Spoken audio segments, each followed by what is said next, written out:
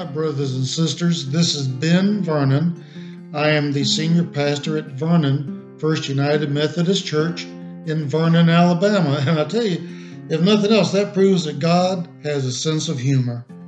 So I welcome you to another episode of our Bishops Read Together initiative. I'm honored to be able to participate in this, and I hope you get a blessing from today's discussion. So we hear the slogan, all in, quite a bit in our society. I mean, it seems to be everywhere. Companies use all in as a part of their slogan. We see sports teams using all in as a part of their slogan. I read an interview with Dabo Swinney, the head coach of Clemson, their football team, and he said all in is not just a slogan. It's a way of life here, and it's about being committed to doing the best you can with what you've got. That's what it's about. It's about doing your very best on and off the field. And the same thing with the coaches.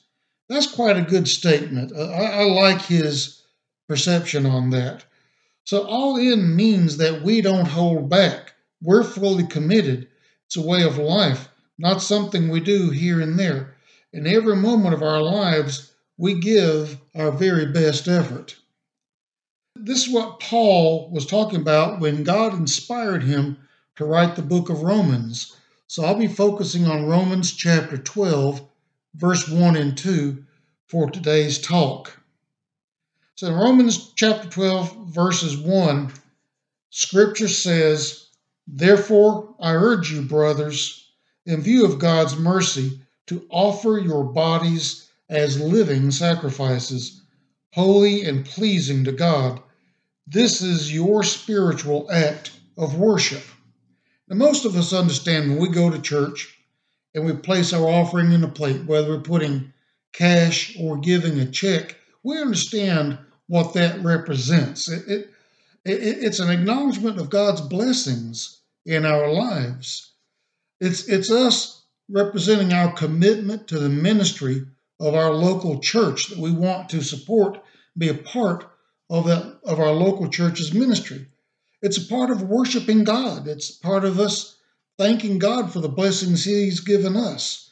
And frankly, brothers and sisters, it's an antidote to materialism.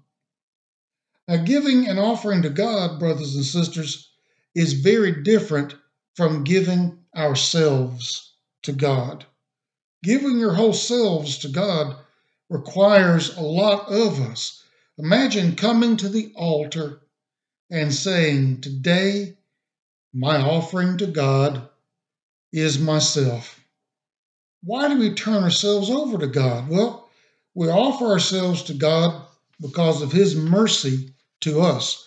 In Romans 12, verse 1, Paul presents God's mercies as his strongest argument for giving ourselves to God. Verse 1 says, "I urge you, in view of God's mercy, offer your bodies." Brothers and sisters, Jesus is the mercy giver. He's the dead raiser. He's the great healer. He's the pardon provider. And I ask you, where would we be without God's grace and mercy in our lives? What hope would we have without Him? When we fully recognize what Christ has done for us, our only response to His mercy is to give ourselves totally to Him. So how do we offer ourselves to God? Scripture calls us to offer ourselves as a living sacrifice. Romans 12, verse 1 says, "To offer your bodies as living sacrifices, holy and pleasing to God." The expression of living sacrifice comes from Old Testament sacrifices. In the Old Testament, the worshiper offered an animal. But we live in the New Testament era, and in the New Testament era, believers offer ourselves to God. The term body means whole person. It means that we offer every bit of ourselves. We don't hold back on anything. We give all that we have to God. God wants us to surrender our whole being to Him. God is calling us to be all in. Now, when we're baptized, we join a local church, we are committing ourselves to serve God. We are committing to being a living sacrifice. The greatest living sacrifice of all time was Jesus Christ, who died on a cross for us. His offer is not a part time offer. When Christ died, he died for us. When he was buried for us. And when he rose again in victory over sin and death, he is a living God. He is living as a living sacrifice for us. So God calls us to offer ourselves as living sacrifices to him all the time. A living sacrifice is more than what we do on Sunday mornings, brothers and sisters. A living sacrifice is a sacrifice that's alive. It's our way of life. It's how we think and act and do. It's how we treat other people. We sacrifice ourselves to Christ in all the moments of our lives. We reflect Christ in every activity. No matter what it is we're doing, we conduct ourselves as citizens of the kingdom of God. In each relationship, in the good times and the bad times, and our relationships, we live as living sacrifices, reflecting Christ to those that we are in relationship with. It's the way we handle the challenges of our lives when things don't go our way, when adversities hit us, when challenges hit us. We live as people of faith, holy and righteous. We live as living sacrifices, obeying God's will for us in those tough situations. Now, I'll tell you, a few days ago, my wife Tammy and I were just really busy. We had a lot on our plate. My wife really works hard for the church, as she is a great pastor's wife. So she's very involved in the church. Well, we were just really busy. We had a lot going on. And I decided I would be nice. I would order takeout for us rather than have the two of us trying to get into the kitchen and cook something. So I went and picked up the meal and brought it back to the parsonage. As soon as we opened up the bag, we discovered they had given us the wrong meal. We had someone else's order in the bag. So I had to put the order back in the bag, hop back in the car, drive all the way back to the restaurant to return the meal.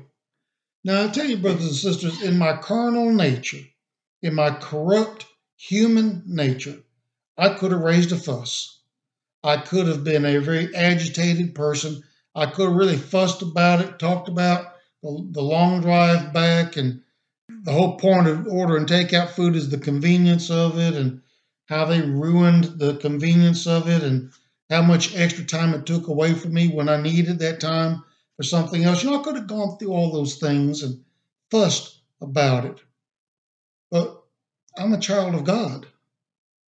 I'm saved by his mercy and his grace. I've received pardon through his offer to me, freely given and gladly accepted.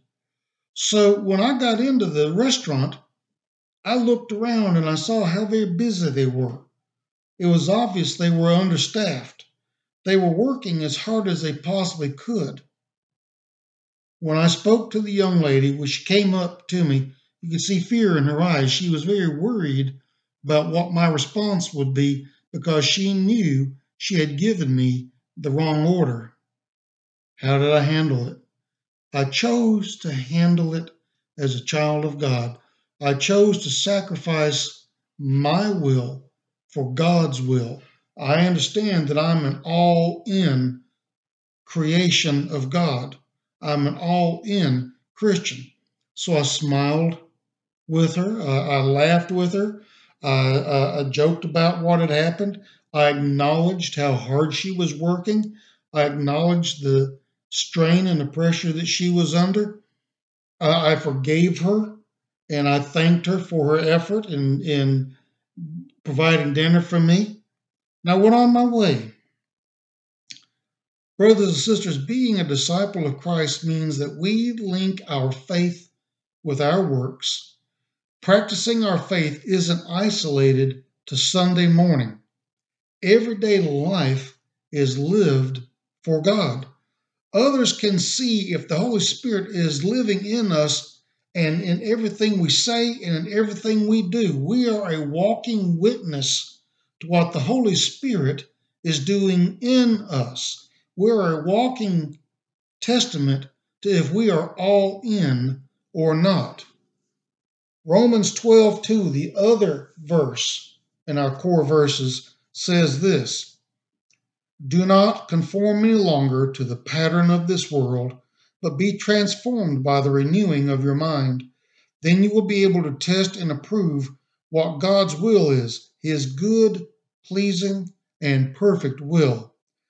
Brothers and sisters, we go all in by completely submitting to sanctifying grace, which transforms us. It molds us into Christ likeness every day. That's part of being a Christian.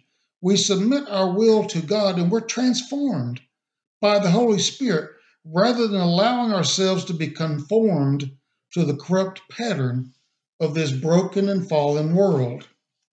I read a statement a while back while I was preparing for this, and it reads, "Faithful people are transformed people living Christ-centered lives.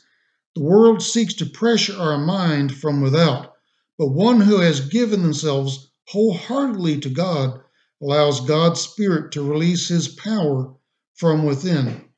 God's Word, Holy Scripture, calls us to be all in. We're called to be living sacrifices. Being all in means those who see us can perceive us sacrificing our will to God's will. They see us living transformed lives. In this day and age, brothers and sisters, I truly believe that the world needs Christ more than ever. People need Jesus now more than ever. We hear the threat of war with Ukraine and Russia, the serious problems caused by COVID-19 and its variants, and the historic challenges people are facing due to this virus. It's a tough time, brothers and sisters. People need Jesus. God is inviting us to live sacrificial lives. God will bless us. So let us pray. Holy and gracious Father, full of love and mercy, we thank you, God, that you love us so much. We thank you that you care for us so very much. We thank you for Scripture, your holy word, which is a guidepost for us to help us understand you better, to help us know you better, to help us understand your will for us better. And we thank you, Father, for the gift of the Holy Spirit within us that guides us and directs us and helps us to become more transformed into the likeness of Christ, not in our physical appearance, but spiritually, so that we act and reflect the Holy Spirit within us. We act as children of the kingdom for all who see us. Thank you, God, for your mercy. Thank you, God, for your grace. Thank you for your pardon in our lives. We pray these things in the name of our risen Savior, Jesus Christ. Amen.